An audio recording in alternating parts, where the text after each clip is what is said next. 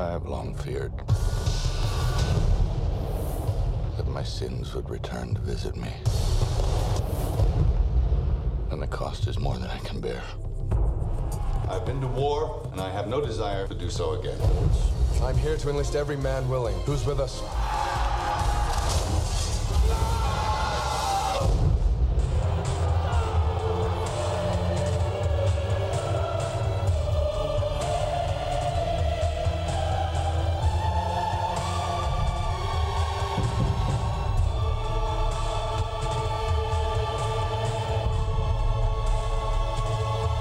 We have to do something. Well, good morning. Has anybody seen that movie? Yes, it's awesome. Does it make you cry like it does me, or I'm the big sissy here? All right, so does everybody remember Electric Company, the show Electric Company? Today's Electric Company is sponsored by the letter A or B. Well, today's message is sponsored by the great people at the Rubicon and a double espresso. So I'm fired up as long as I can hold on to it, okay? But in all sincerity, this message, I'm going to take you a little bit through history. It's not my goal to unpack all of American history or biblical history to you. Sometimes it seems like that when it gets about like 40 minutes in, but I'm going to try not to do that to you. You just have to promise me one thing that I as much as I appreciate, there's a historian in here, I know it. There's someone in here that can just parse out every little thing about Civil War and revolutionary history. I appreciate you. You don't need to take me aside and correct me at the end of the day. So just put it in an email form and I'll read it at leisure, okay? Just make that promise. So this message that I'm going to preach to you today and share with you is something that God gave me well over a year ago. And it's interesting because that normally doesn't happen. Typically when, Buddy and Gay ask me to speak, it's usually, a month out, a couple weeks out, something like that. And so I start praying and reading and God lays a message on my heart and I formulate it. But in this circumstance, about a year ago, I was watching the movie The Patriot, and God just took me to a passage of Scripture. And so I stopped, and I opened it up, and he brought it to my recollection, and I started reading it. And from that moment, I just started writing. And this message was formulated then, and God's been working on me in my own personal life to be able to deliver it to you transparently and with authenticity. And God has his perfect timing when we are to deliver a message. And I believe God's perfect timing for this message was last week. But, that was Gay's weekend, so I couldn't do it. So now it's got to be this weekend. I'm kidding. She started something last weekend that this thing that God gave me sort of completes. I had no idea what she was speaking on, and she had no idea what I was speaking on. But God just does this. And so I'm very confident that this is for us today. I know a lot of you. Many of you are my friends and people I've known for a long time.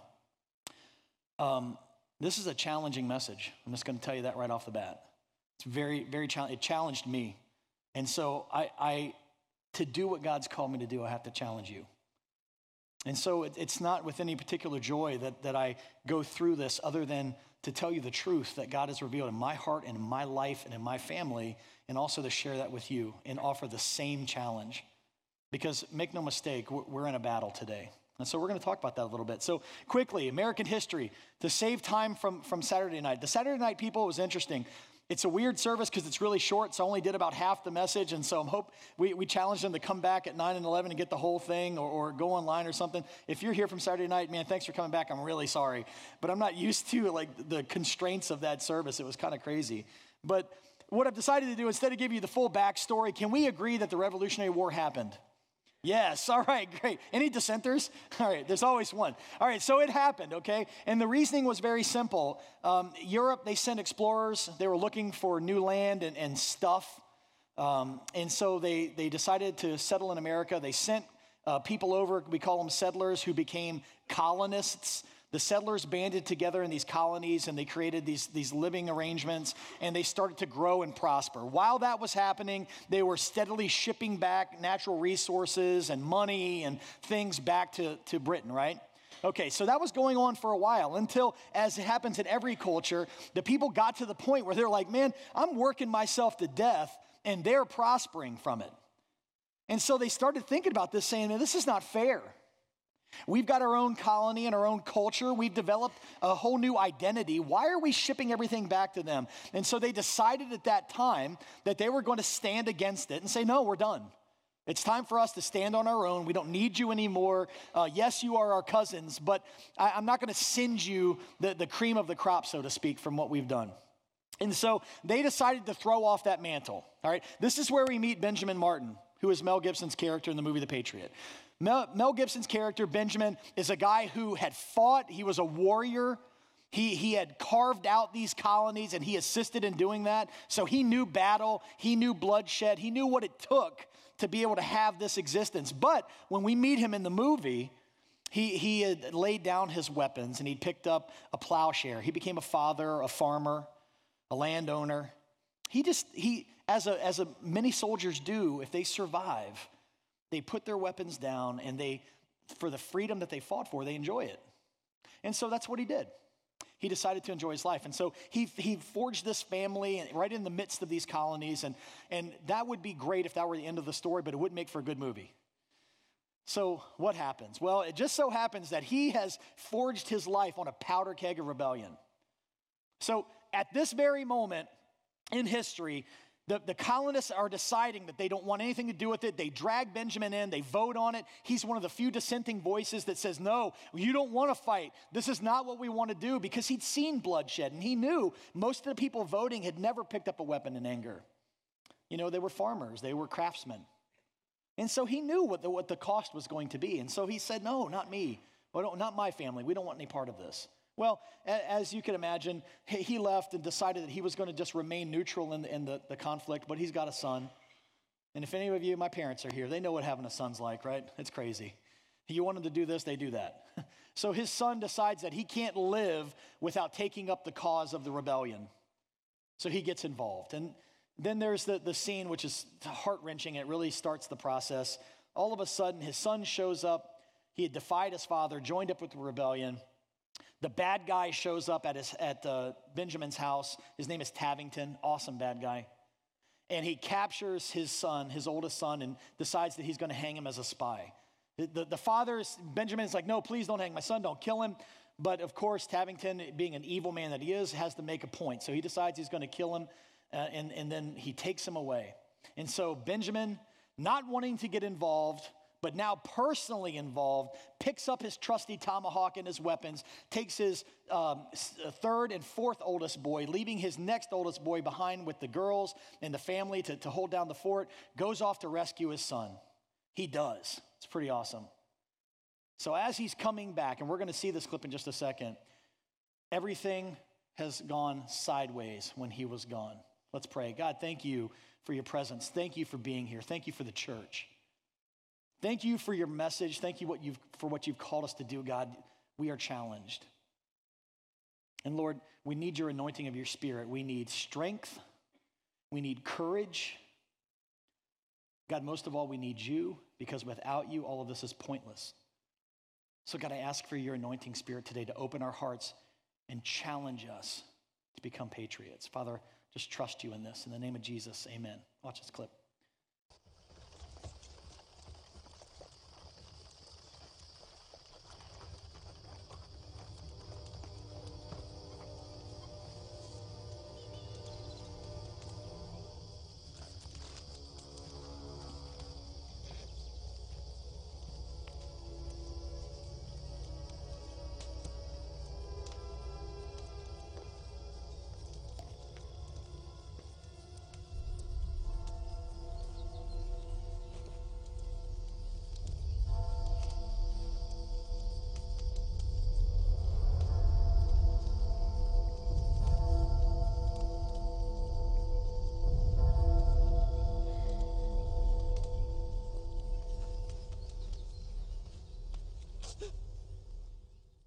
And so it begins. Benjamin comes back after rescuing his oldest son, and he sees his house has been burned. His children are crying. His next oldest son is lying dead at his feet. Pretty serious. Pretty serious. For a man who didn't want to be involved. That's a quick way to get involved, isn't it? Sometimes those are triggers that that happened for us to get involved. Let me tell you another quick history story, but we'll come back to Benjamin in a moment. But I'm going to tell you the story of the Jewish people. We could start back at Genesis and we could really wind through this, but there's going to be some assumptions I'm going to make here. Everyone knows that there were people called the Jews, right? Okay. Yes, there are. If you don't know it, I'm telling you now, okay? They exist. They were captive in the land of Egypt. Moses, who we have heard the name before, led them out of Egypt, split the Red Sea with the grace of God, led them in the desert for 40 years because they were disobedient. A guy named Joshua steps up and leads them across into the promised land. We also know that before that, there was a guy named Jacob. You ever heard of the name Jacob? There's some sitting in the room right here, so even if you don't know the one I'm talking about, you can agree that there is a Jacob. Jacob, whose name changed to Israel, had 12 sons. They became what we call the 12 tribes of Israel. All right, so when they were led into the promised land, they were already subdivided into these tribes or colonies. They settled in different parts of the promised land. They were cousins. They got along fairly well, but they interacted when they had to. But all in all, they maintained their distinctions. Now, as time went on, God was the king of the people. God was in charge. But the people didn't like that because they looked around and they saw all the other lands that had human kings. And it's pretty hard to have a discussion with people and you're like, hey, have you checked out our king? And the people of Israel are like, well, have you checked out our king? And the people are like, where is he? Well, you can't see him. But he's there. So they felt kind of weird. You know, it's hard to have a discussion with people, brag about your king because you can't see him. And so they asked God, give us a human king, give us a human king. So we know the story. God selects Saul first. Everybody knows the name Saul. Saul, Matt Chandler, who tried to steal this message from me, I've had this written for a year. I've got it timestamped. He stole it from me. Matt Chandler describes Saul as the dude. He was the guy that women wanted and men wanted to be. He was the guy. The Bible describes Saul as being a foot taller than everybody else. A physical specimen, great looking, a great hunter, a great warrior. But the story of Saul helps us realize one thing, that good looks and stature don't mean everything. I know that personally. Right? I understand. I'm a great looking guy and I'm a physical specimen. I've got a beard, it's luxurious, but where has it gotten me in life? You know? So I understand what Saul went through. It's hard living, being a good looking guy. So Saul seriously was just, everybody wanted to be Saul. Well, as it turns out, Saul was crazy. He got drunk with power. He couldn't maintain the calling that God had on his life. And so he began to serve himself. And so God moved him aside in favor of another imposing figure of a man, right? No, a shepherd boy, David. I mean, it was so bad for David that his dad even forgot he had him. Samuel told him, give me all your sons because I want to see them all. And he lined them all up except David. And Samuel's like, are you sure this is everybody? And Jesse says, well, I think this is, yeah, it's everybody. Are you sure? Oh, well, there's David. Well, go get David. And as it turns out, God anoints David as the next king. Now, David made his mistakes, didn't he? He struggled. But the greatest description of David ever, he was a man after God's own heart. What a description. Well, David's kingdom led to Solomon's kingdom, his son. Solomon was the wisest man to ever live, also the wealthiest man to ever live. Do you realize that how they have calculated historically that Solomon's wealth, if you were to take the top 1,000 richest people in the world today, and we're talking multi-billionaires, the top 1,000 of the richest people and pool all of their wealth, it would be about a tenth of what Solomon owned. Now, that's a rich dude. He had it all. He had everything. He was anointed by God. He was the wisest man, the richest man. He had it all. And at the end of his life, he writes in Ecclesiastes and says, everything that I had is vanity. It was worthless. It's like chasing the wind, no point. What a sad life, isn't it? All that stuff. And so what happens is, as the Jewish people can be contentious at times, they can be a little argumentative at times, and that's what they did. They split up. 10 tribes went north and became Israel. 2 tribes went south and became Judah. They had kings separately. Every king in Israel was rotten. Every single one in the north was rotten. They all disobeyed God. They all were idolaters. They were rotten. And through the prophet Jeremiah, God tells us and told them, I'm going to judge you. I'm going to take you away into captivity until you learn your lesson. And that's what he did. The Assyrians came down, conquered the northern 10 tribes, wiped them out, and took them into captivity. However, Judah, the south 2 tribes, a little bit better, kind of like the Intimidator, roller coaster. They started off with the good king, bad king, good king, bad king, good king, bad king, until eventually they couldn't even keep that up and they fell into idolatry. God cast judgment on them. The Babylonians came down. But the Babylonians are a little bit different than the Assyrians. They're a lot meaner. See, in Judah, that's where Jerusalem is. That's where the temple is. And so the Babylonians, not only did they come down and wipe out everyone and take most of them into slavery 800 miles away, they also destroyed the temple and destroyed the city. They destroyed everything. I mean everything. They just wiped it out. Well, this leads us to an interesting verse of scripture, which a lot of people, it's a greeting card scripture. Everyone knows this scripture. It's on Facebook all the time. Anytime you're going through a hard time, someone invariably is going to give you this scripture. It's Jeremiah 29:11. Most of you could probably quote it if you've been through a rough time in your life. For I know the plans I have for you, declares the Lord. Plans for welfare, not for evil, to give you a future and a hope. Yes, church, we can claim this as a promise of God. It's something that God does have plans for us. But truly, it was written to the Jews that were taken away in captivity. God was telling them, I made a promise to your father Abraham, and I will keep it. You are going to experience judgment. You're going to experience difficult times at your own hands, incidentally. But I will bring you back. Now, how does God do that? Well, he uses another king, Cyrus, the Persians. The Persian Empire had risen, conquered the Assyrians, conquered the Medes, conquered the Babylonians, and now basically ruled everything. Cyrus was interesting because he had heard from God, and God told him, I want you to rebuild my city and rebuild my temple. Now, Cyrus could have said no, but Cyrus believed in restoring cultures. He believed that a happy culture was a productive culture. And so he did. Not only did he decide to rebuild it, he decided to help them rebuild it with money. So he told the Jews, I'm going to send you back to rebuild your city and your temple, and I'm going to pay for it as much as I can. That's pretty awesome. So this is how God basically leads us back.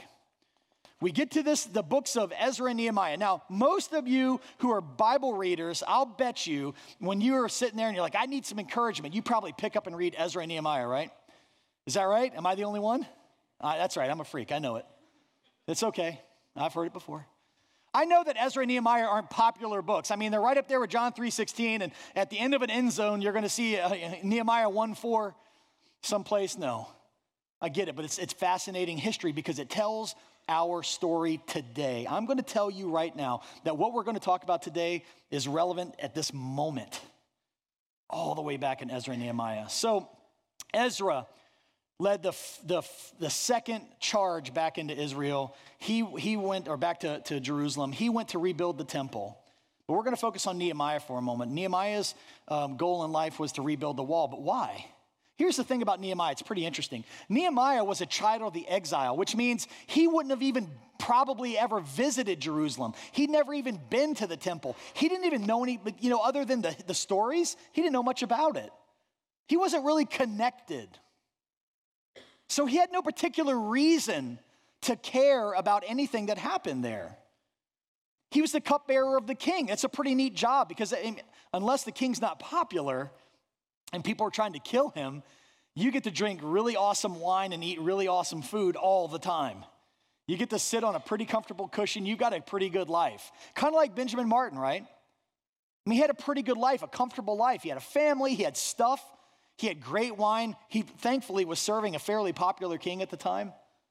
So nobody was trying to kill him yet. And so he had a good job, which makes the case study of Nehemiah pretty curious to me. And this is where God really got hold of my heart here. So let's see what's going on here. In fact, he had no connection to Jerusalem whatsoever, but he was a spiritual patriot.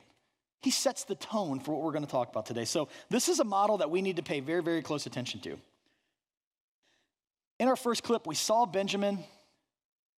he trust me in this, he didn't want to get involved, but he became personally connected to the story through the loss of his sons. Personally connected. Now, what connects Nehemiah to this? Let's read Nehemiah 1. 1 through 3. The words of Nehemiah, the son of Hakaliah. Now it happened in the month of Chislev in the 20th year. I was in Susa, the citadel. Then Hanani, one of my brothers, came with certain men from Judah, and I asked them concerning the Jews who escaped, who had survived the exile, and concerning Jerusalem. And they said to me, the remnant there in the province who had survived the exile is in great trouble and shame. The wall of Jerusalem is broken down, and its gates are destroyed by fire. Here's the thing. 800 miles these people traveled from Jerusalem, and they come to the court of the king, to where Nehemiah is. Nehemiah had never been there, had really nothing to do with it, and was living an awesome life. But the first question that he asked is, how's the city? How are the people? I find that interesting. Why does he care? Something had gotten hold of his heart, and he finds, how are my people? How is the city? And they said, it ain't good, man. It's bad. The walls are down. The place is in shambles. The people are scattered. It's bad. It's really bad. So what do you think Nehemiah does? What would most people do that are living a great life? Oh, man, that's bad news. Ooh, well, what can I do? I'm just a cupbearer of the king. There's nothing I can do about it. That stinks. No, that's not what he did. He got personally involved. The next verse tells it all. As soon as I heard these words, I sat down, I wept and mourned for days, and I continued fasting and praying before the God of heaven. He wept and he mourned for days. When he heard that God's house and his city and his people were hurting and in shambles, instead of just saying, he wept and he mourned. Let me ask you the question. I'm going to ask myself. If I ever say you, I'm talking to me too, okay? When's the last time we wept for the church? And I don't mean the great church in the world. Yes, they're under attack just like us. But I'm talking about this church. Us. Salem Fields Community Church. When's the last time you wept for this church? Look around you. The walls are down. The people are hurting. There's need. How does it affect you? How does it affect me? What do we do? Well, Nehemiah leads the way for us, and this is what's so interesting to me. The first thing after how to get personally connected, if you want to know how to get personally connected like he did, number one, you got to become an insider instead of an outsider. It's too easy to just be outside of the cause. It's too easy to look at this from the outside saying, yeah, that's not good. You got to get in. You have to be invested. You have to be in the fight. All too often, like Benjamin, we wait for personal loss for us to get ourselves engaged. God's calling you to get engaged now. You got to become an insider instead of an outsider. The next thing, as Jackie told you, is you got to find out what stirs your soul. And here's the difficult thing, folks. And this is the lesson that God taught me over the last 2 years. Typically, what stirs our soul is selfishness. It's selfishness. Call it what it is. We get stirred by what we want. We focus on what makes us happy. Now, I'm going to give you a phrase, and this thing drives me crazy. The devil is in this chord. I know it. I rebuke you in this chord right now. Find out, here's a phrase, Here's a phrase. The phrase, I just want to be happy, is the watchword of an emotional holocaust. Do you understand what I'm saying? The phrase, I just want to be happy, is the calling sign of the emotional holocaust. There is never hurt that is not associated with that phrase. I just want to be happy. Doesn't God want me to be happy? But what is happiness? Satisfaction. What satisfies you? Me. Will it shock you to understand that your personal and my personal happiness is not on God's top agenda? Do you know that there's a difference in happiness and joy? Are we aware at the personal cost for serving God? Sometimes we just don't want to think about it. It's too hard to think about. But imagine, what would the world look like if everybody in the world sought their own personal happiness above duty or the common good? What would it look like? We don't have to look very far. We see it everywhere. But let me ask you a question. What if our brothers and sisters that struggled in the Revolutionary, the Civil, World War I, World War II, Korea, Vietnam, Iraq, what if they all decided, I'm just going to do what makes me happy? Where would we be? What language would we be speaking? What would be our fate? No, we celebrate on the battlefield those people who set their personal happiness aside and forge ahead to fight for freedom and the American way, correct? Do we not celebrate them? And we should, but spiritually, we shun it because it hurts. Ask any soldier, anyone in the military that's faced combat, if that isn't a personal cost involved. We shun it because it hurts. But the mission must take precedence over personal happiness. Is that popular? No. No, it's not. And have I fought the same battle? Yes. Do I want to be happy like everyone else? Yeah. But you know what? There's more. The next thing you need to do is you got to allow yourself to feel. Folks, this is probably the hardest part. The hardest part of getting involved and really becoming personal about this is you've got to let yourself feel. We are a generation of runners. You would think we'd be all paper thin. We're so good at running. Anytime a situation gets difficult, anytime a relationship gets tough, anytime we're not satisfied, anytime we're not happy, anytime we're not enjoying ourselves anymore, we put our emotional running shoes on and we go. And sometimes it's not emotional. Sometimes it's real shoes. We just pick up and go. Marriages falling apart, brothers and sisters falling apart, parents and kids falling apart, relationships of all kinds falling apart. And even in the church, when we stop being happy, when we don't like the music anymore, we don't like the chairs anymore, we don't like the format anymore, when I'm not happy, we just get up and leave. We run. Well, you know what? It's no different than trying to numb yourself through alcohol, drugs, sex, work. It's no different. God calls us to stand firm, not to run. Even though our natural instincts say, I don't like this, I can't take it anymore, we have to stand because it's what He wants us to do. It's what He's commanded us to do, and we don't have those rights anymore. We've got to stand firm. Watch this clip.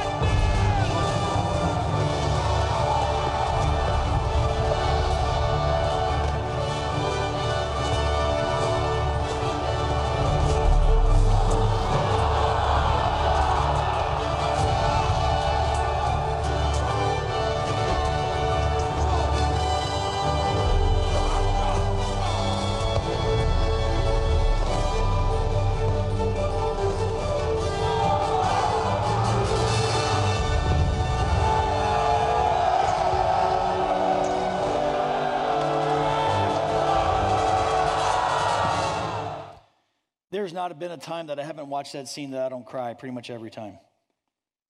And it's not because I'm a big sissy, even though that may be true.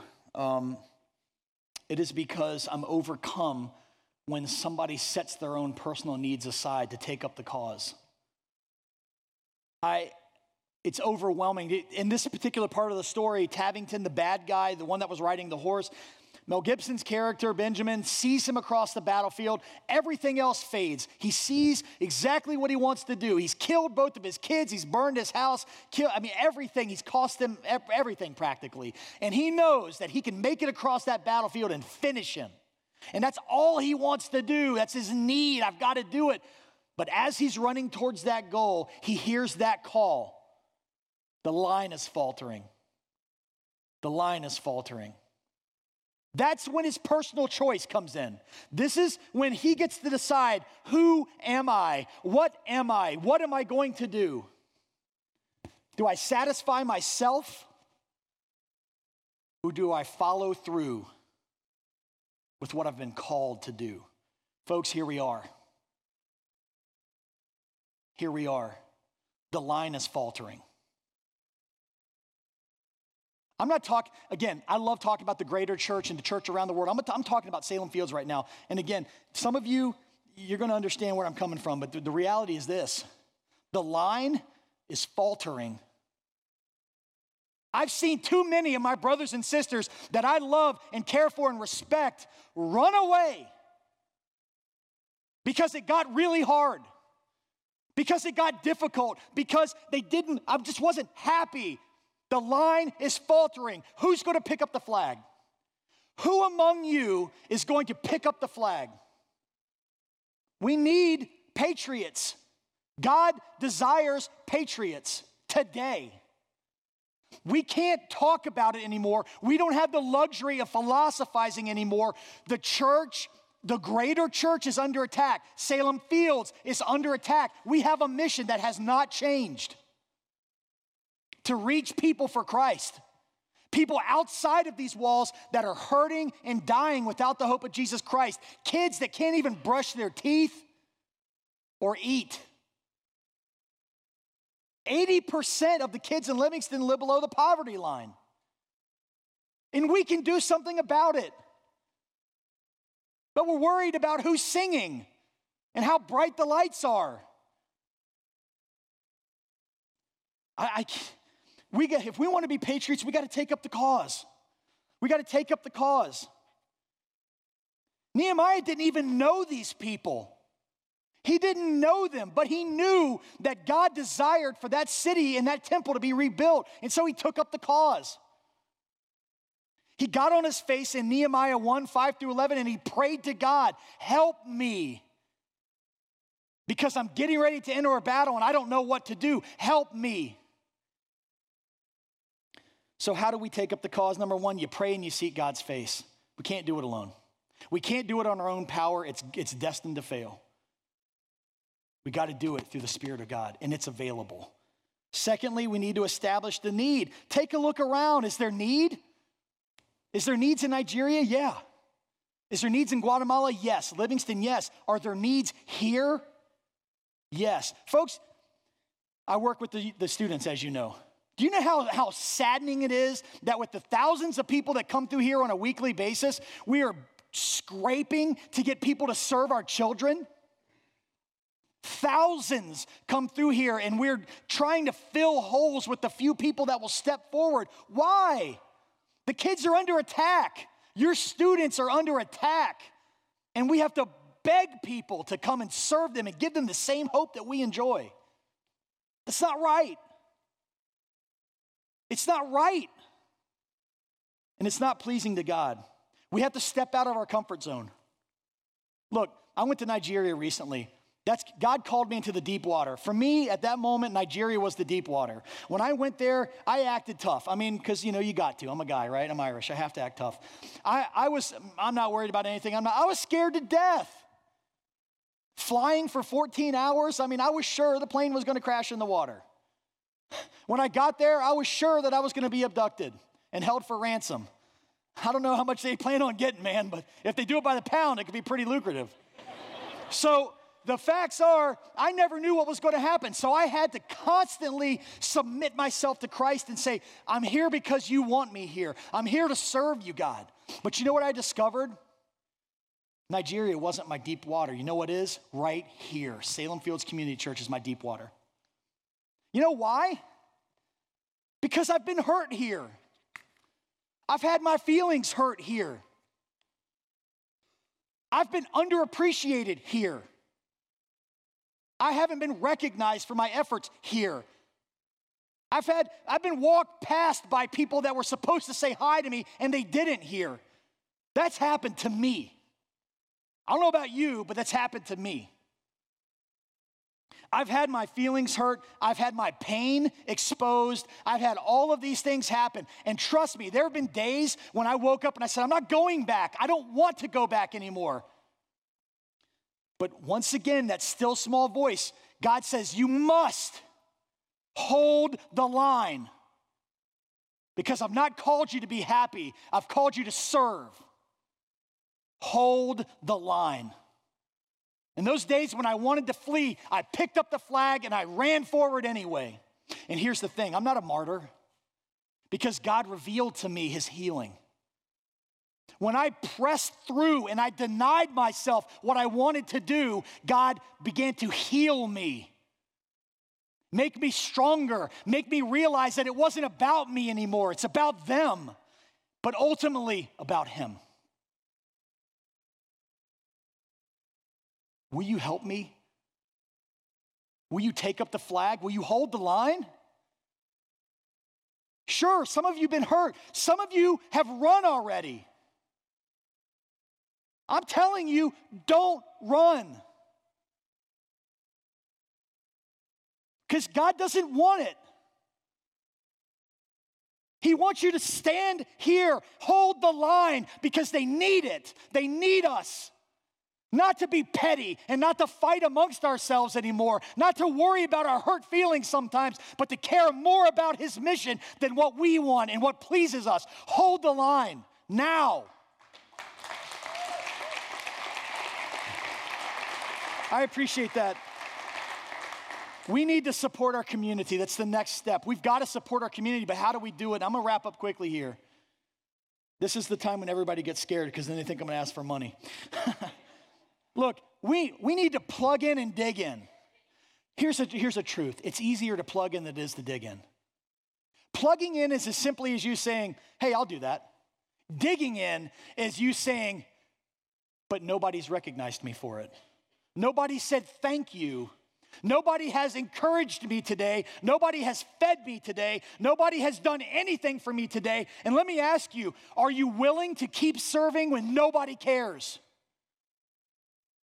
That's the difference in a patriot and the average person. When nobody cares and nobody knows your name and nobody acknowledges you for anything that you're doing, yet you stand firm because it is Christ that we lift up and his name that's magnified and his service that we stand in, that's why we do it. If we never get recognized a moment on this earth, and if everybody in leadership shuns you and walks away from you and doesn't recognize you, we do it for him, not for them.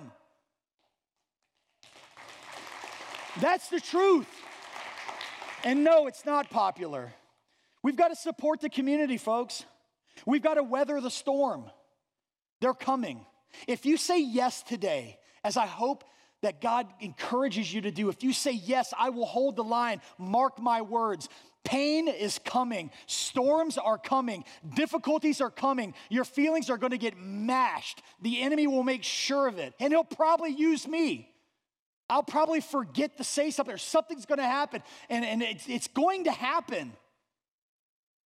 That's when the personal choice comes in. What am I going to do? What are you going to do? Folks, the last thing in becoming a spiritual patriot is we've got to rebuild the house. It's time. It's time to rebuild the house. Yes. Do you commit your resources? Yes. Does God expect you to tithe and offer? Yes, he does. But I don't care about your money, and I'm not asking for it, and I don't want it, because tithing and offering, that's for you. It ain't for me.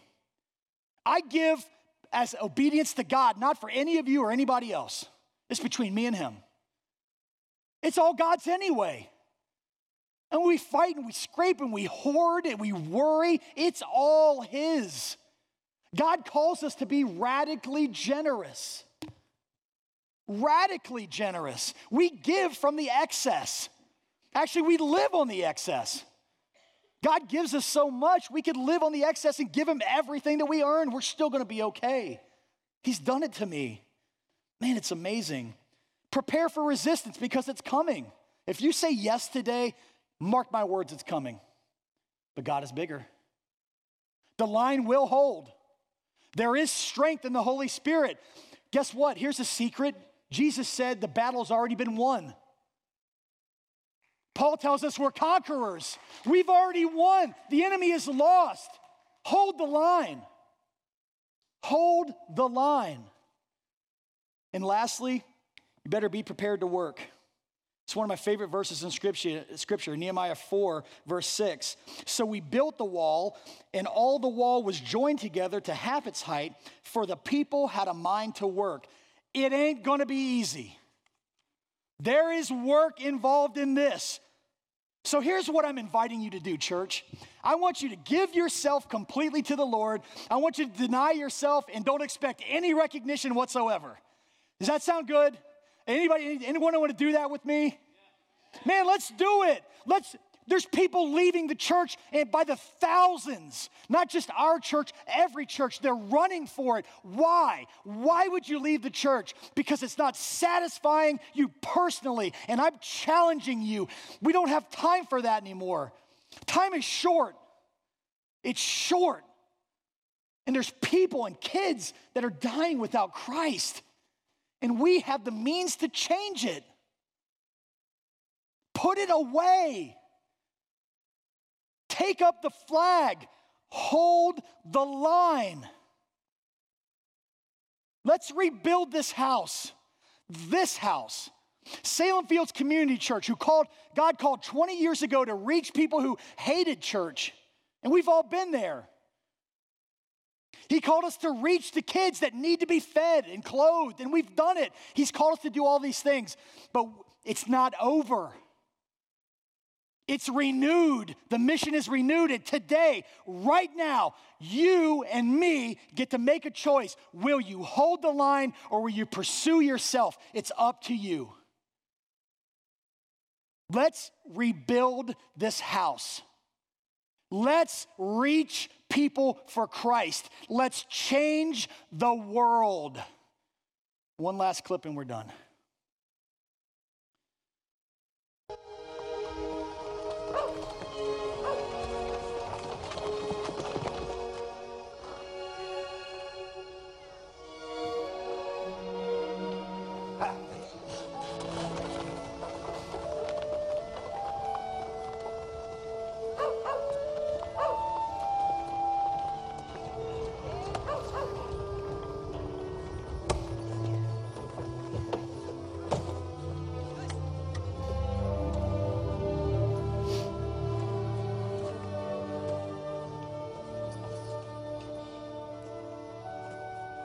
Gabriel said if we won the war, we could build a whole new world. Just figured we'd get started right here with your home. That's one of my favorite quotes of all time in a movie. Gabriel said that if we won the war, we could build a whole new world, but we figured we would just start right here with your house. And I'm asking you, the war is already won through Jesus Christ and his resurrection. It's time to rebuild this house. Let's start with this house. Why isn't every chair filled? Let's fill this place. Let's reach out into the community. Let's do what we were called to do and not stop. Never stop. Keep moving forward. No matter what the personal cost, no matter what the desire, move forward. And if you're teetering on whether you should stay or you should go, stay. Hold the line. Hold the line. Because we need to. Today's our day. Today's our day. Today is the day of the Lord. Today is our day. The world starts changing today with you and me. And I couldn't be more excited. Let's pray. Father God, I love you. I anoint you. I am here because of you, and I believe you. God, you have laid so much on my heart, and I'm so thankful for who you are, God, because you've challenged me to my very core. And God, you've brought people today, Lord, that seem to be open to your challenge. God, let us hold the line, but we need you, Father. We need you to empower us and motivate us. God, the enemy is attacking us from all sides, which tells me he is terrified of what you've called us to do. God, I'm asking for patriots today to stand and accept the call. If you're with us today, if you're willing to take a stand today, if you're willing to become a spiritual patriot today and pick up the flag and hold the line, would you stand with me? Would you stand with me right where you are? Father God, we just give ourselves to you, and Lord, we ask for your anointing, and we ask that you would repel the enemy from this place and that you would re-empower us, God, to do what you've called us to do. Lord, we know that the storms are coming. We know that resistance is coming, but I stand with my brothers and sisters all over this building and online and wherever they are in the world. I stand with them in resistance to the enemy, and we hold the line. And I praise you, Jesus Christ, for giving us the strength in your blood to hold the line. And it is in your name we give ourselves as a humble offering to you. Thank you, Jesus. Amen.